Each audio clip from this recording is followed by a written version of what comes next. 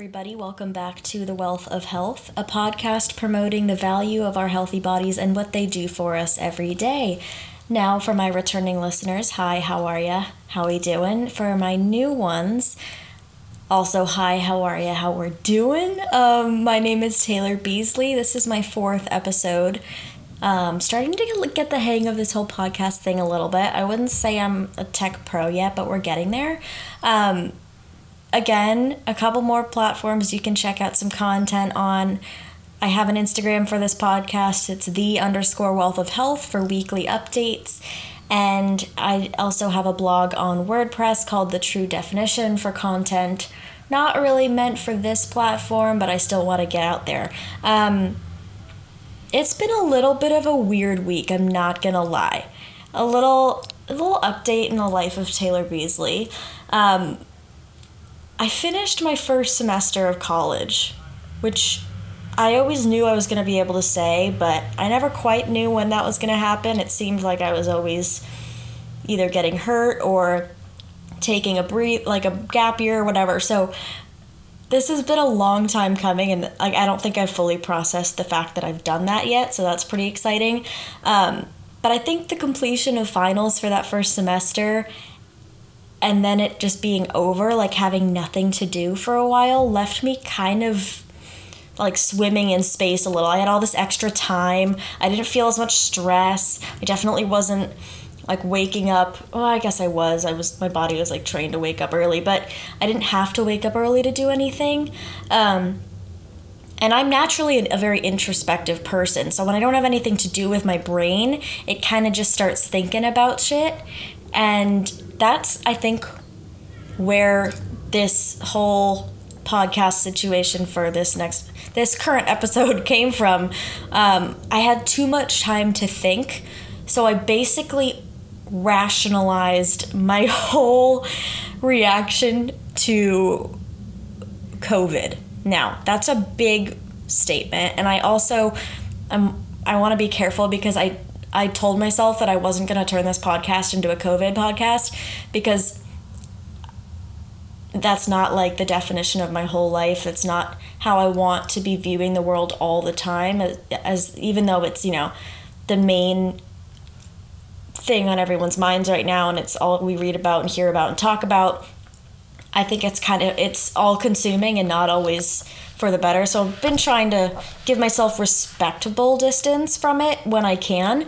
But this week it was a big part of my life because I think I had so much time to sit down and think. So school was done for like a week. I've already started summer courses again. So now I have somewhere to put my brain, which is a blessing in disguise. Not that I appreciate all of the essays I have to write, but I don't sit in my room and think about the meaning of life anymore. So I noticed I was doing all of these, I don't know if anybody else has started these crazy quarantine hobbies, but I was baking every other day. My family loved it, but I was I had nothing to do, so I would just bake something. I always text my friends, I'm like, do you guys ever just get so bored you make a quiche in the middle of the night? And they're like, no, Taylor, we don't do that. That is just you. But that was what my week looked like. And as I was learning to knit again or whatever I was doing, I started to realize how I had processed this new normal that was kind of thrust upon us. And I started to piece together how there were these 2 or 3 major steps, actually 4 major sections of my processing that led me down the path to where I am now, the mentality of it that I have now, which is this is kind of the time to create a new normal for myself, create a new lifestyle, because I don't know how quickly this is going to be changing. And I think for a while I was in denial and I was all, oh, it's fine, I'll be back at school, it'll be normal, fingers crossed, the world is moving forward. But I can't necessarily just sit in the back seat and wait for it to get better and resolve. I kind of had to take responsibility for my everyday and make my days better for myself rather than waiting for the world to fix itself. So that leads me to the topic for this week, which is creating a new normal, taking responsibility for your own life and making a life you're excited about, that you wake up and like ready to go live, even considering these circumstances. So what necessarily does that mean, right? Like 6 months ago, life was not the way it is now. Obviously, I think everybody knows that. In any sense, I can't think of one thing that's the same, which is crazy. Like there was no precedent for this. Normally you can say, oh, in history X happened, so maybe we'll do Y. Or, oh, a couple of years ago I went through this thing and I did X, so I guess now I'll do Y and it'll lead to the same result. We are in uncharted territory, both for how to handle this pandemic, but also how to handle ourselves. We don't have experience in this quarantine lifestyle. I don't think anybody's willingly done this before. And so the whole world is figuring it out at the same time, which can be scary. You go for your friends for advice and they're like, I don't know what the hell I'm doing either, girl. Like, you could talk about it, you could sympathize, and try and give helpful advice, but it's not like one person has it all figured out. So if I just follow their plan, I'll get there too. Like, this is a personal journey for everybody to figure out what is best for them right now and to try and implement certain things in their life to make the here and now work rather than waiting for something to change so that things can move forward. And especially right now, perspective for that is hard. It's hard to think, oh, another 6 months from now, what will my life look like? I will be doing X, Y, and Z. Nobody has that sort of a future vision on the progress of the world. And I'm like sitting here, I'm like, oh God, no one knows what the hell's happening. But it's true. Normally I have this trick where I'll timeline something. I'll be like, oh, I'm so not excited about this doctor's appointment I have to go to tomorrow. But in like 24 hours, this will not be a problem anymore. So it's fine. And I can rationalize the feelings I have about it and move on. Just like timestamp it, done. But I don't have a timestamp for this. We don't have a timestamp. So how do you put perspective on something when you don't know when it's going to end? That's the hardest part. How do you motivate to get there?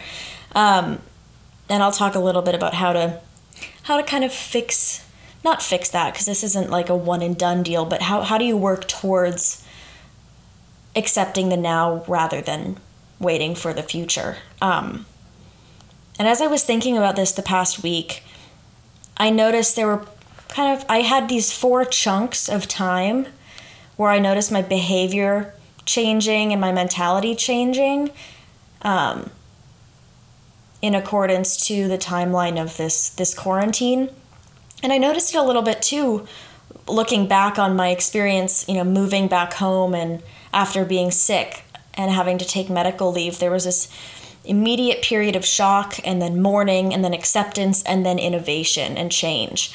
And I kind of repeated myself in this whole quarantine situation again. And I'll start with the first one, which is shock. And I think I call this one the what the fuck stage. I think everybody can appreciate and relate to this one. When this thing started, I was at school, we're all doing our thing. We know this is happening, right? We know this is a major problem globally. We didn't know to the extent that it would be affecting all of us personally, especially in a college community where you're pretty sheltered as to what's going on in your own life. I know I used to wake up every morning and the news would be on in my family's home, so I would see it a lot more than when I was living independently at school. So just generally, my environment was very different. My exposure to information was different. So when I got an email from the dean saying all classes are online for the next month, and then as the days go by, it's probably for the rest of the semester, and people are packing up their dorm rooms, that's not something you saw coming. I literally packed up my room in 6 hours, hopped on a plane, and never went back. Like, that is a day. And so it takes a while to it took a while for me to wrap my head around that. I got home, I'm like, whoa, whoa, whoa, whoa, whoa. Where am I? Why can't I leave my house? What happens if I do leave my house? Like, it was a whole different world, and it happened so quickly. The change was so dramatic. I had so little time to process that it took me about 2 weeks to really let that fact sink in. Like, whoa, this is really happening. It didn't necessarily feel real. I don't want to say numb, because I definitely felt things, but I don't think it sunk in, like the gravity of the situation sunk in for about 2 weeks. I was still talking to my friends. I was still in school. We were all like, whoa, this is weird. Then about 2 weeks later, I was like, okay, this is real. It's been a while since I've seen you. I miss you. I miss school. What do we do now? What's happening? And that's when I started to get not only engaged in the problem, but I also felt the emotional side of it more. And that shifts into the second stage, which was mourning. I think everybody mourned this kind of loss of freedom and liberty to just like roam free. Like, these are such human, like basic human freedoms that we took for granted before, that for public health reasons and personal health reasons are ill-advised. And that's not something that I think any of us ever saw coming.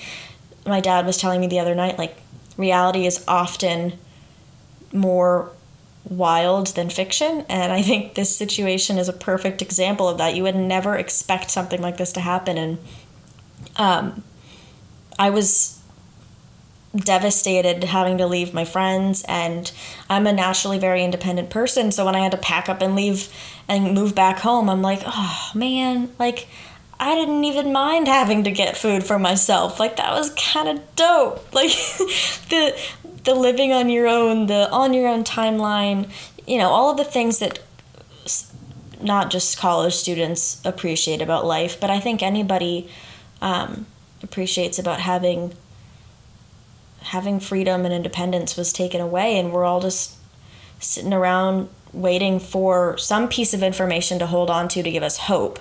And although that is slowly starting to come, that mourning period for me of the loss of what I used to have was about 3 weeks when I went back and mapped it out a little bit, which is a long time. I was really, really sad. But I did eventually, as I adjusted to that new environment, began to accept what I'm calling the new normal, right? And normal isn't necessarily a great word to use for what's going on, because this whole situation is far from normal. And I mean, that word really has no meaning anymore, at least for me. Like, I don't know. I don't think anybody's normal, and that whole, like, normal's boring. Like, I don't think there's a normal. Everyone's individual. Everything is individual. That's a whole different subject. But after those about 5 weeks of shock and mourning, which was about half of this quarantine time, which, when I put it in perspective, is a long time to finally kind of wake up and come to my senses and start to adjust. I started to fight the denial and emotional pain that I was feeling, not necessarily like suppressing it because it was bad, because I do think that those emotions are super important to feel, especially when you're mourning a loss of something. And they will surface eventually, whether or not you process them initially. So it was probably better for me to feel them right off the bat. But I started to accept that this is where we're at. Like, I'm doing school from my high school bedroom. Okay. I'm exercising in my garage. Okay. I am making and like cooking all of my meals. Okay. Like, this isn't necessarily feeling like something that is about to go away anytime soon. So how do I make this situation the best situation it can be?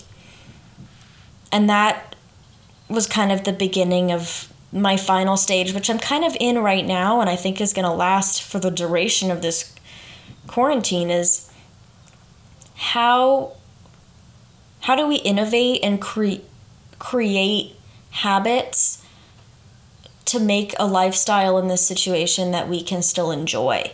Standards are different, of course. The situation is different. We don't have certain amenities like, driving to the beach and hanging out with 20 of your friends or whatever. Like, things are different, but how can we still live a life that we're proud of and excited to wake up in the morning and experience? Because every day is just as, I hate this. I hate that I'm going to say this, but like, life is short, and this is time that I'm not going to get back. And despite the situation, I still want to be able to look back at this year of my life when I'm 20 years old and be like, man, I did some cool shit. I was happy. Not to say that like just sitting here in my parents' bedroom making a podcast is like my pinnacle, right? Like, this isn't like the highest of my highs, but it is for sure not my low. And I kind of want to share some ways that I got there. Because I think about 6 weeks ago, I was feeling like this was the lowest of the low. And ideally people would, I want, I want people to be able to feel like not every day is ruined until life is normal, because that might be pretty far away. So the first thing that I started doing, to foster this emotional and physical wellness while we're in this situation, was manufacturing a routine for myself. Now, I'm already a creature of habit, so that wasn't very challenging for me. I'll wake up, I think for like 9 months, I had oatmeal every morning. And that's a shit ton of oatmeal. I never got bored of it. I'd eat dinner and I'd go to bed and I'm like, oh God, I'm so freaking excited for my oatmeal tomorrow. Like, I think about my breakfast the night before. Not just because breakfast food is a superior food group, but because I am a creature of habit. And so for this quarantine, I kind of decided for myself, like, okay, I wake up naturally now between 7:30 and 8:30. Like, I just wake up and it's the start of my day. And that leaves me a full day to do whatever I either have to get done or want to get done. It helps me maintain a good sleep cycle so that I'm not getting an excessive amount of sleep to where it'll affect your physical or mental state. But I don't know, I'm getting into REM cycles and shit. I don't need to do that right now. But routine is really, really important for me. It makes sure that I feel like days are passing. Sometimes if I'll stay up for 15 hours and then sleep for 20 and then wake up for 4 and then sleep for another 2 and then wake up for 12, days are arbitrary. There we go. They don't feel consecutive. They don't feel like they're passing at a regular speed. So time gets kind of warped. And then that's when priorities can kind of fall apart. And so I like to make sure that I'm still feeling like time is passing and we're moving forward and I'm getting things done. So that was my first step. My second step is extra critical for me, and I think just as critical for honestly everybody in this situation because of how confined we are, is exercise. Now, that's not I'm not saying this because of physical standards. I'm saying this mostly for mental health. It is proven that exercise is a great form of, they say exercise is therapy. Yeah, okay, sure. But it releases dopamine and it releases stress, and that taking that time for myself, saying, okay, I'm setting aside this hour of my day I think it qualifies as self-care to do something that's good for my body, that's good for my mind, and take care of me, because a lot of life is really challenging right now. And I think a lot of people only qualify self-care as like, I'm going to take a bath and have a glass of wine and do a face mask. And, I don't know. Like, I guess I'm trying to think of like the guy side of self-care. Like maybe, this is so stereotypical. I'm not a dude, but like, is video games like guy self-care? I don't know. But some, like, those aren't disqualified. Those aren't off the table. But I do think that getting outside, going for a walk safely, or yoga, or, if you have weights, doing weightlifting, or like Dance Revolution is so fun. I'm just like thinking of ways to move your body and stimulate your mind and have that sort of activity incorporated in your day is really, really important, especially for me when that keeps me healthy. It's personal to you, whatever makes you feel the best. And then I noticed about 2 or 3 weeks into my quarantine situation, I started to feel less and less inclined to reach out socially.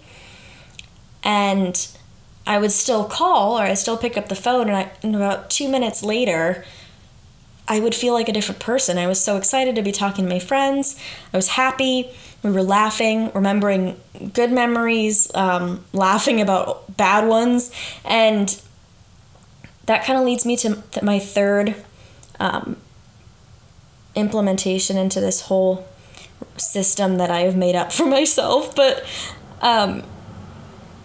trying to get regular socialization in, whether that's FaceTime calls or there's texting with friends, FaceTime or phone calls are great because it's like faster interaction. It feels more personal. It feels more real.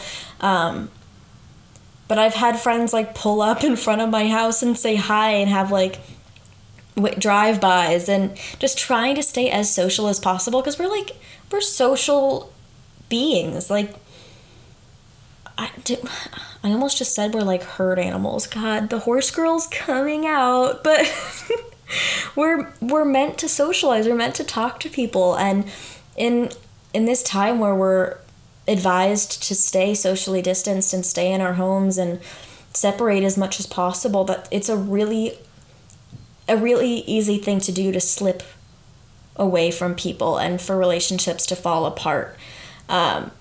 So I try and take time every day to make sure I'm fostering those relationships, talking to my friends, checking in on them. Maybe if there's somebody that I haven't talked to in a while, just shooting them a message saying, hey, like, how you feeling? How you doing? Like, being a person that they can reach out to and talk to. Not only does that give you a person to talk to, but it makes you feel like you might be helping somebody else out.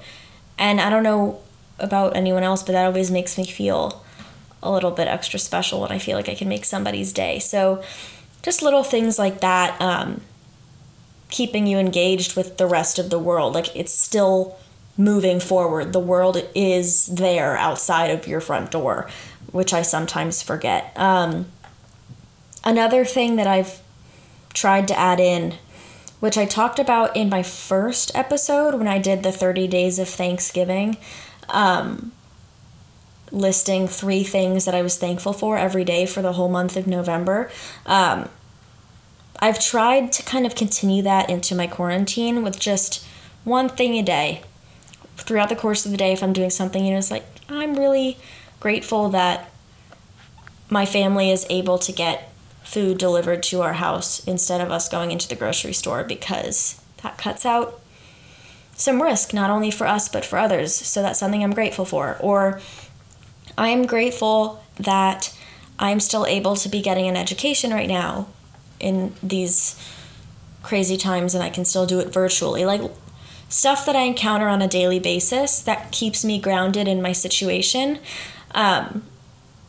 Because it's easy to start taking things for granted or associating things that you normally appreciate with negative,